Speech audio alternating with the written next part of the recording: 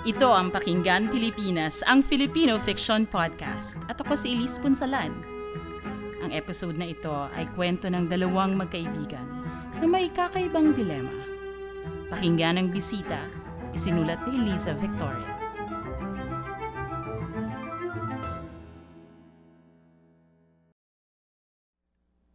Laking gulat ni Clara nang makita pagkaraan ng 3 buwan ang matalik na kaibigang mangkukulam na si Janelle. Linggo-linggo naman kung bumisita nun si Clara sa kanya sa Parañaque. Ngunit dala ng trabaho ay ngayon lamang nagkaroon ng oras. Nangayayat si Janelle. Umimpis ang pisngi, pumutla. Nawala ng buhay ang mga mata. Nakabalabal pa siya. Konting abo na lang sa buhok at pwede na siyang i-cast sa isang horror movie. Janelle, anong nangyari sa'yo? Mukha ka namang kukulam sa probinsya. Ano to? Sinusubukan mong maging authentic? Kailangan na ba kitang kalad ka rin at sunugin sa gitna ng plaza, ha? Walang yaka, Clara. Tara, dun tayo sa sala.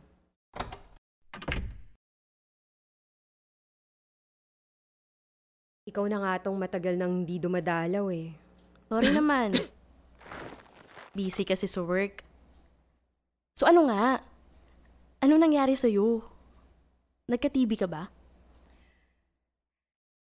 Paano? Wala kasing nagpapakulam. Ano namang kinalaman nun sa pagkakasakit mo? Kapag hindi ko ginamit, sa akin ang balik. Parang dam, kapag napuno na, kailangan na magpakawala ng tubig. Hindi ako nagpapakawala ng tubig dahil wala namang lulunurin. At wala naman akong gustong malunod. Ganon? So kahit pala hindi ka nabayaran ng mga kliyente, okay lang? Para sa labor naman yung fee nila na yun. Ganyan palang kapangyarihan mo. Wala akong idea. Bakit hindi mo kulamin yung kapitbahay mo sa tapat? Yung magjowa na PhD students na matapobre. Nung nasa Kalumpit pa ako, namimigay ako ng pagkain sa kapitbahay. Ay, siya nga pala. Siya Salamat. O tapos? Ayoko na. Naawa ako sa mga bata. Sa kanila kasi pinapakain ng mga magulang yung gawa kong pansit. Nagsusuka sila, nagkakalagnat. Kung yung tambay na tatay na lang sana yung tinamaan ng kulam, hindi ako magigilty. Baka naman hindi lang talaga masarap yung pansit mo. Gaga. Wala naman sigurong kulam tong Lipton mo, no? Namiss kitang bruha ka. Teka, bakit hindi mo na lang kulamin yung mga nangungurakot sa gobyerno? Yung mga rapist, mga pedophile. Hindi ba pwede yun? Sige nga, ikuha mo nga ako ng laway o buhok ng mayor nyo. Ang dami namang requirements. Parang visa application. Ay, Janelle. Paano naman yan? Titiisin mo na lang? Wala ka bang ipapakulam? Bakit nga kaya wala ka ng kliyente? Bumait na bang mga tao? Baka kontento na sila sa pagsa-cyberbully. Naalala mo yung nabanggit ko sa'yo noong huling dumalaw ako? Gayumang kailangan ko. At sinabi ko sa'yo... Oo na. Aber, anong sinabi ko? Ang sabi mo, hindi ako magiging masaya. Na mababaw at marupok ang pag-ibig na dala ng gayuma. Na hindi nga ito may tuturing na pag-ibig. Ayun naman pala. Tatambay na lang ako sa elliptical road. Magbabayad na lang ako na makakasama kaysa magbayad ng labor fee mo para sa gayuma. Makakatipid pa ako. 200 lang isang tsupa. Baboy mo. Ano mapapala mo doon? Wala ka namang ganun. Kawawa mga lesbiana. Bakit nga ba walang ganong service para sa mga tulad namin, no? Meron yan. Hindi ka lang magaling maghanap.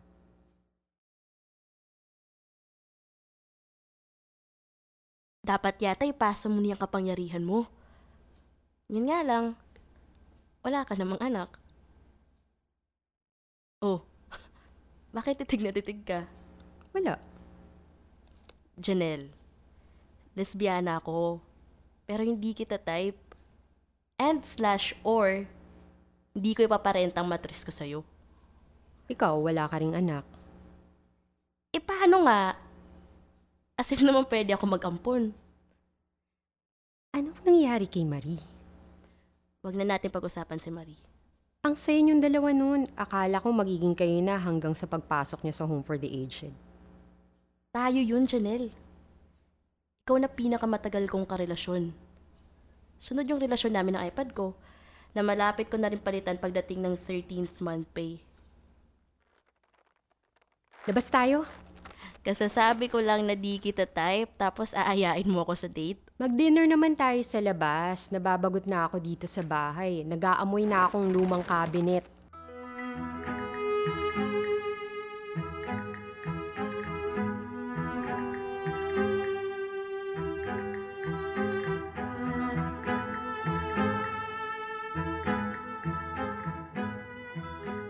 Nagtaksi sila papuntang Mall of Asia.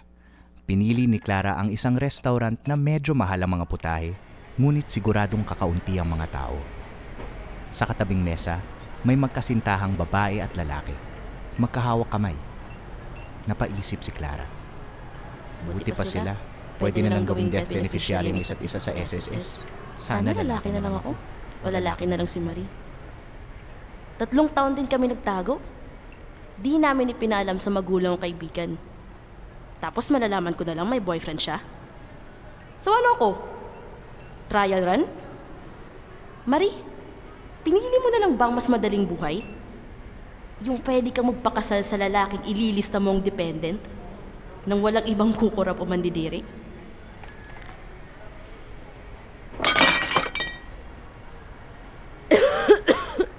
Ano, Janelle? Ayos ka lang? Ito tissue, oh. Dami namang usi dito. Gusto mo na umuwi? Pasensya ka na. Ang sakit ng ulo ko. Ma'am, is there We're any... fine. Punyetang mga waiter. Kapag di mo kailangan, saka lumalapit. Janelle, kakamatay mo ba to? I-distribute mo na kasi yan. Magpakawala ka ng tubig. Malay mo, may mahagip ka pang mamamatay tao. Eh di nakagawa ka pa na mabuti. Hindi na makasagot si Janelle sa tindi ng nararamdamang sakit. Tumingin si Clara sa kabilang mesa. Wala na ang magkasintahan. Naiwan na lamang ang mga baso, kubyertos, ang mga pinggan na may tira-tirang ulam. Lumipat ang dalawa sa labas ng isang coffee shop, nakatunghay sa mga kotseng pumaparada sa tapat ng mall. Ang usok. Oo nga eh. Putik. Gusto mo ba lumipat? Hindi, ayos lang. Kamusta na sakit ng ulo mo, Janelle? Okay naman, baka nasobrahan lang ako sa asukal. Di ka ba nalulungkot? Hindi mo naman pinili maging mangkukulam. Sige, sigaw mo pa. Hindi nga. Tanggap ko na kung ano man mangyari sa akin. Baka nga mas mabuti pang ganito para sa akin na matapos ang lahi namin. Ako, hindi ko tanggap. Eto, may regalo ako sa'yo. Clara naman, ang dami kong kubyerto sa bahay. Baliw! Yan ang next target mo. Ako ang kliyente mo. Baka pwedeng pro bono muna ngayon. Ano ba yan? May nakadikit pang butil ng kanin. May laway pa naman niya siguro yan, ano? Sino naman to? Saan mo to nakuha? Hindi ka naman humihingi ng eksplanasyon sa mga kliyente mo, di ba? Wala nang tanong-tanong. Trabaho na. Dinampot mo lang ba to sa restaurant? Clara, di naman pwedeng random lang to. Why not? Tsambahan lang din naman ang krimen. Ang kamalasan. Ang buhay. Gagawin mo ba hindi? Kapag nilabanan to, Clara, pwede rin bumalik sa'yo, ah. Wala naman sigurong albularyo dito sa Pasay. Clara. Sige na, hingintayin kita rito. Kaaway mo ba siya? Bakit hindi? Marami ang itinuturing siyang kaaway kahit hindi naman siya kilala ng lubos. Wala ka ba talagang balak mag-asawa at magkaanak? Ano mangyayari sa'yo niyan? Mamamatay kang mag-isa. Babae pa lang karelasyon mo. Wala lang yan. Ano ba yan? Talagang sa harapan ng building naghali ka ng mga tipo? Hi! My name's Marie. What's yours? Bakit hindi? Kaaway kong lahat. Maliban kay Janelle. Kaaway mo ba siya, Clara? Oo. At ano bang gusto mo mangyari? Gusto mo bang may lumabas na mga ibi sa sugat niya? Tubuan siya ng bagwis? Magsuka siya ng uod? Gusto kong gumaling ka. 2 oras ding nawala si Janelle. Hindi alam ni Clara kung saan siya nagsuot, pero pagbalik ni Janelle sa coffee shop, halatang halata ang pagbalik ng kulay niya, ng dati niyang liksi. Hindi niya kailangang tanungin kung bumuti na ba ang pakiramdam nito. Tara na, uwi na tayo. Dami ko pa naiwan na bada eh. Maaga pa eh. Sige, mauna ka na. Promise, bibisitahin kita next week. Bye! Pagkatapos ng kalahating oras ng pag-window shopping, naglakad-lakad si Clara sa may Manila Bay. May narinig siyang humihiyaw na lalaki. Saklolo! Tulungan niyo ako! Saklolo! Tumakbo siya papalapit sa pinanggalingan ng mga sigaw. At nakita ang isang lalaking nakaluhod sa tabi ng isang taong nakahiga sa simento. Tulungan niyo ako! Saklolo! Isang babae, dumudugo ang tagiliran. Pilit tinatakpan ng luha ang lalaki ang sugat ng babae. Pilit na sinasalop ang bumubulwak na dugo. Lumuhod si Clara sa tabi ng lalaki at inilapat ang mga palad sa tagiliran ng babae. Kulay abo na ang balat ng biktima. Pilit niyang inalala ang mga mukha ng magkasintahang nakatabi nila sa restaurant. May lumabas bang ipis sa sugat niya? O may dumaan na snatcher na may ice pick? Tsambahan ng kamalasan, wala akong kinalaman sa krimeng ito. Pero bakit ako natatakot? Bakit narito ang mga palad ko? May kumalas sa nakatanghod na mga tao. Nagsabing tatawag siya ng ambulansya. Mainit ang dugo ng babae. Parang bagong timplang tsaa na sumisirit sa pagitan ng mga daliri ni Clara. Sa tabi niya, nagmamakaawa ang lalaki. Bilisan niyo!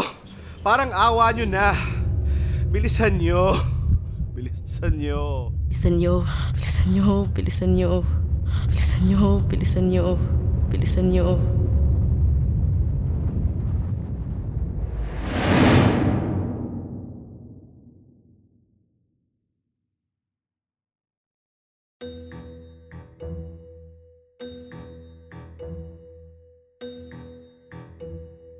Isang malaking thank you kay Eliza Victoria sa pagbibigay ng pahintulot na gamitin ang kanyang maikling kwentong bisita para sa project na ito. Ang bisita ay unang lumabas sa Sapantaha, kalipunan ng mga maikling kwentong spekulatibo at imahinatibo. Inedit ni Luna C. Catcleto at Rolando Tolentino at inilathala ng University of the Philippines Press noong December 2017. Maraming salamat din kina Jenna Makalagay bilang direktor, sina Eds Locano, Jeng Faraon, Jonah Pakulan, JC Pulido, Pepe Manican, Jenna Makalagay at Kat Cruz bilang mga aktor na gumanap. Maraming salamat din kay Pepe Manican para sa sound design and score, kay JC Pulido para sa IT support at kay Ava Palmaria sa pagtulong sa akin sa script edits. Ito ang Pakinggan Pilipinas, ang Filipino Fiction Podcast. Panandaliang nagpapaalam. Hanggang sa susunod na episode, mga tagapakinig.